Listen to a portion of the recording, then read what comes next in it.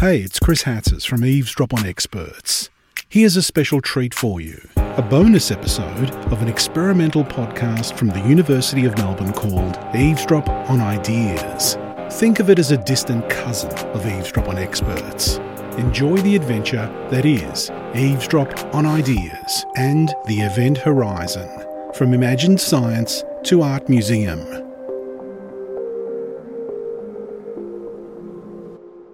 The event horizon is the boundary around a black hole where space and time bend, where even light itself cannot escape the pull of gravity.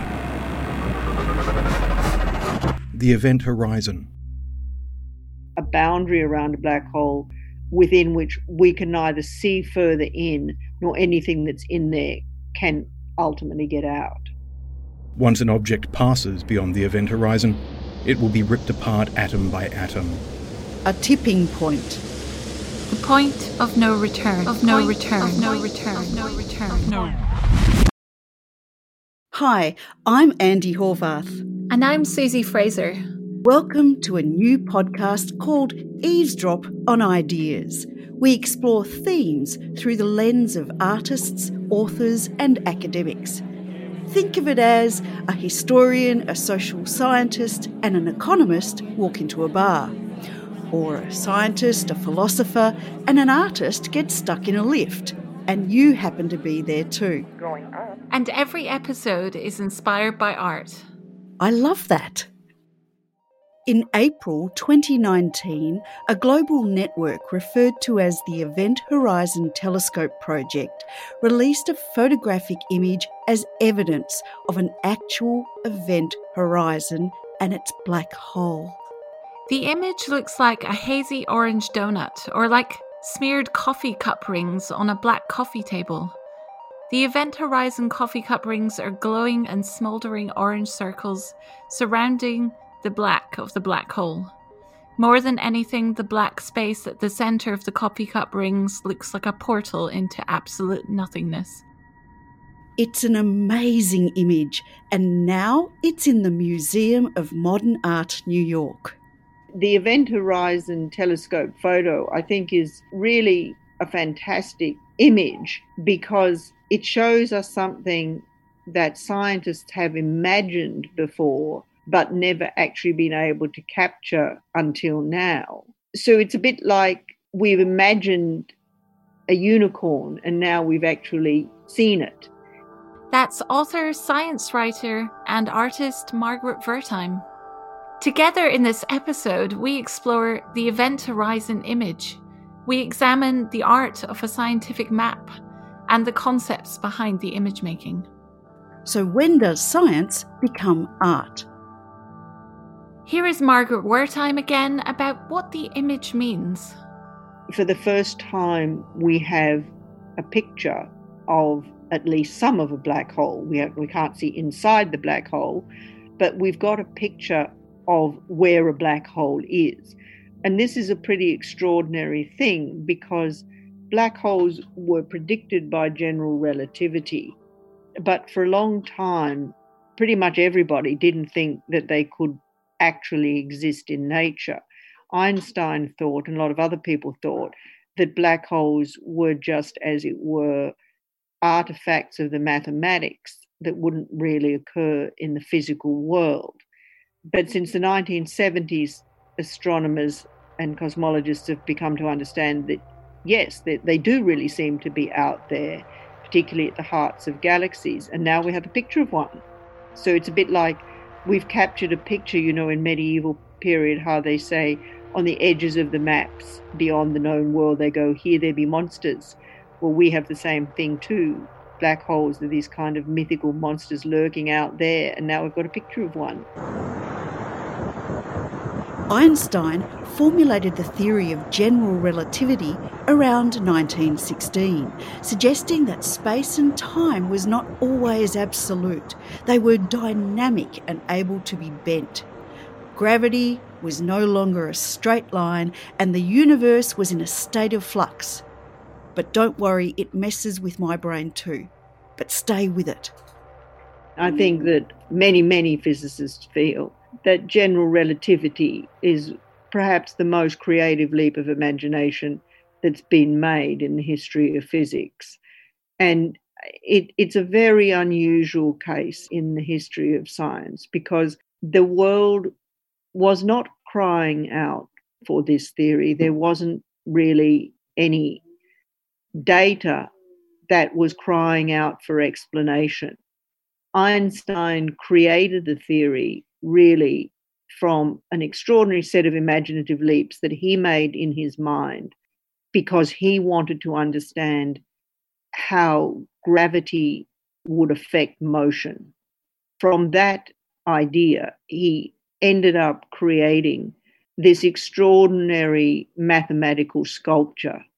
And I think that it does actually rate as one of the great aesthetic achievements of the modern West. It is based on mathematics, but it is an incredibly imaginative construct. The fact that it turns out to be true is almost even more amazing because it's not ipso facto clear in the beginning that relativity, the general relativity, would have had to be true. But it turns out that in some sense it is true. And by true, I mean in that by looking at things like the event horizon black hole, general relativity makes predictions about the way that astronomical objects will behave that are borne out by massive amounts of data now. But it wasn't necessarily clear that that was going to pan out. And indeed, when you read books about the history of general relativity, for the first 50 years, most people, even most physicists, didn't actually think it would. Margaret Wertheim has written a series of books on the cultural history of physics, one called Pythagoras' Trousers, and another one called The Pearly Gates of Cyberspace, which is actually a history of Western concepts of space and the event horizon. And as an artist, she's known for her crocheted coral reef project. It's based on a special type of geometry related to general relativity. If you wish to hear the entire interview with Margaret Wertheim, you can check the links in our show notes. I think there's something else that's also very special about that image, and that's something that I think is very important about science as a whole in our time. And that is that it took hundreds, if not thousands, of people to make that image happen. And to me, this is one of the most important aspects of what is going on in science now, that we have this mythical idea that science is done by individual geniuses, Newton, Einstein, Darwin. But that's really no longer the case. Science has become a vast interdisciplinary collaborative enterprise. And just as it took, I think it's 10,000 people to find the Higgs boson, it took thousands of people to make that photograph happen. There's no one person who's responsible for it. And I think this idea that important things are done by individual geniuses is an old passé idea. And science is a place where the value and power and necessity of collaboration and collective activity really comes to the fore. Let's meet one of the scientists, Peter Gallison. He is a professor at Harvard University in Boston. He is a physicist, a historian of science, and a filmmaker. I got involved with the project about 5 years ago with some colleagues here at Harvard. We started an interdisciplinary center for the study of black holes because black holes seem to involve everything we know, from mathematics and physics, astrophysics, philosophy. It really challenges the limits of our understanding. So we started this center, and the Event Horizon Telescope project, which has been going on and slowly building up over 20 years, was entering a new phase. And I found it so incredibly interesting that at that time I got involved in the imaging part. So how do you take something that's millions of light years away, something like an event horizon that consists of the last glimpses of light before it's sucked into the black hole?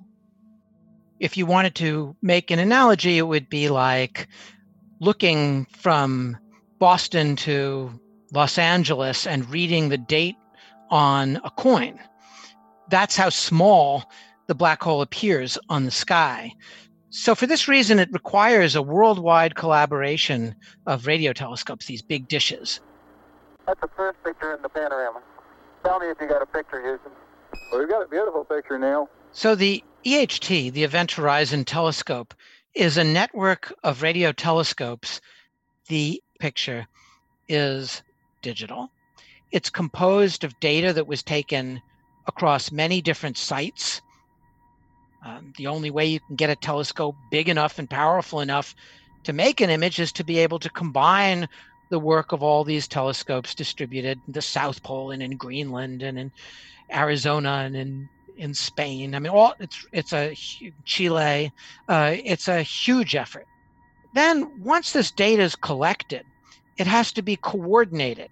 And so you want to be looking at the exact moment that a wave front of light is coming in from this black hole 53 million light years away. So there's a process of coordination on a supercomputer where all of this data is brought into alignment.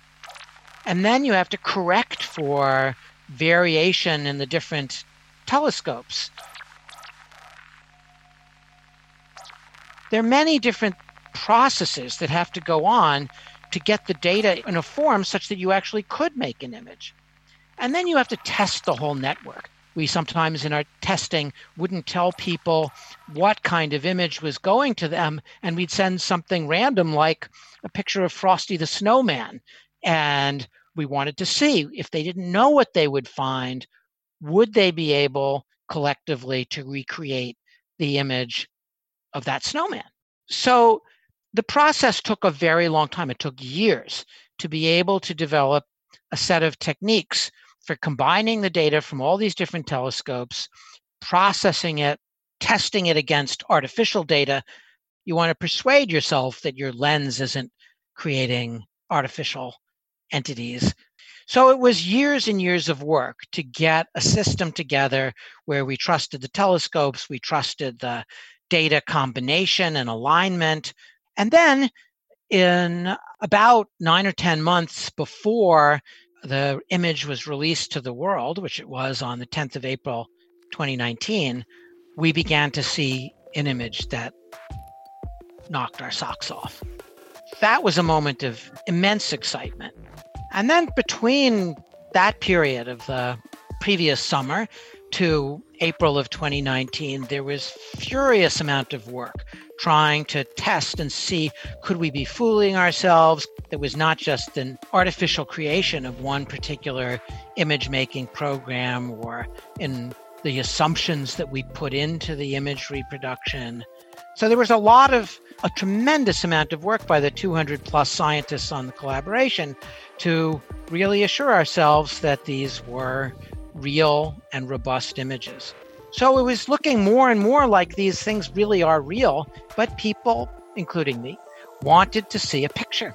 And that just seemed like the final super definitive step in showing that these things really were out there. I think the idea that you could see the black hole in the sense of you're seeing this billion-degree hot gas that's orbiting not very far from the event horizon of the black hole was stunning, not just to a general public, but to all the scientists who've been thinking about this for forever, I mean, for their whole lives. And I think that actually seeing a picture, even after we'd simulated it, we'd had good theoretical reason to have some expectation of what the image might look like.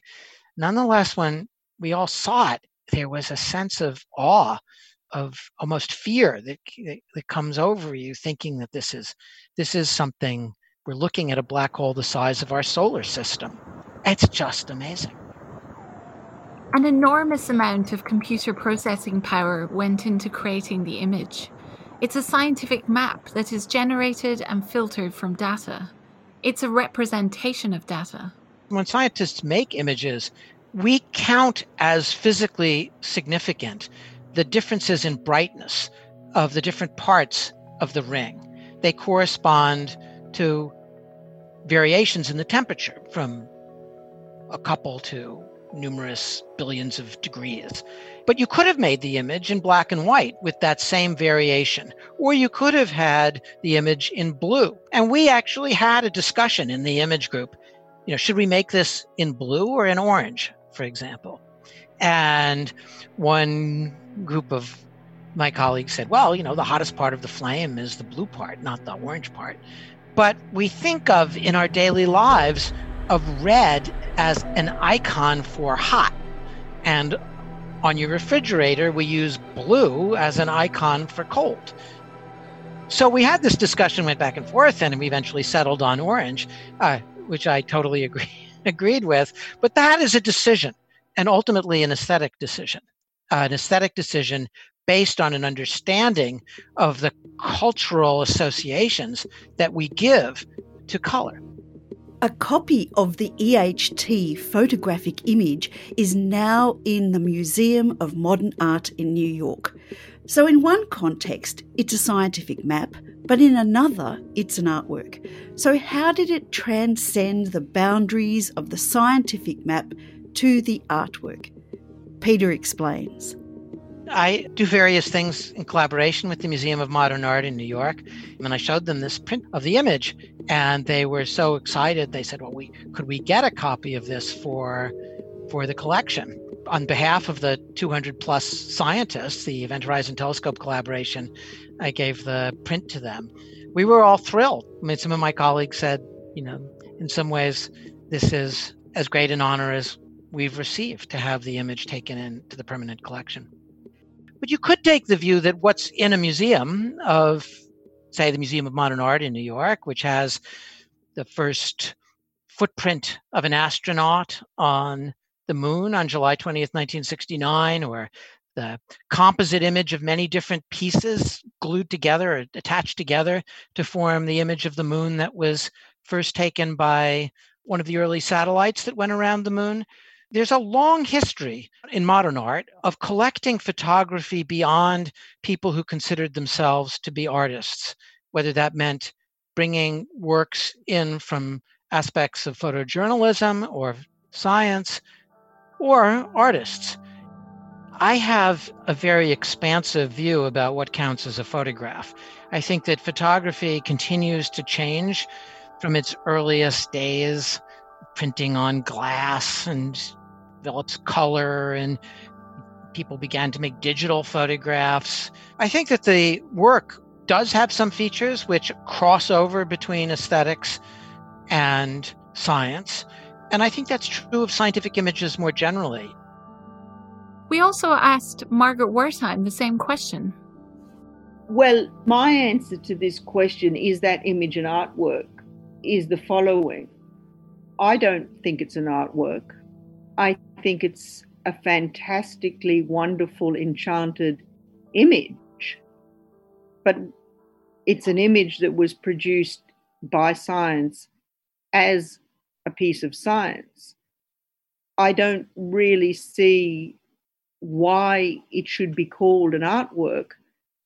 That said, I don't see why it shouldn't be exhibited in a gallery, because these days art galleries do actually show lots of things other than things that were created as art. And I think, to me, this is an important thing to understand about the state of contemporary art, is that art galleries have become very eclectic, open-minded institutions that exhibit a lot of things. I've seen like parts of rockets in art galleries. Are they artworks? They were created by NASA for the space program. Do they belong in art galleries? Absolutely. So I think just because something goes into an art gallery doesn't make it an artwork. What is an artwork? That's a very complicated, difficult question. But I don't think that you need to legitimize an incredible image like that by attributing it to it something that it wasn't intended to be. And it's no diminishment of it to say that it's a science image, not an artwork.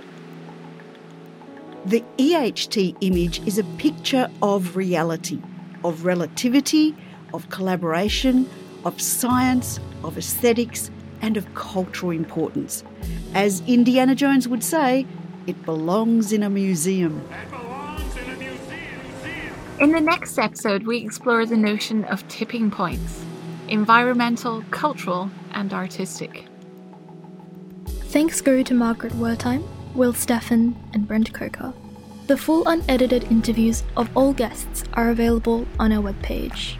Thanks go to the University of Melbourne and the Centre of Visual Art. Your hosts and researchers are Dr. Susie Fraser and Dr. Andy Horvath.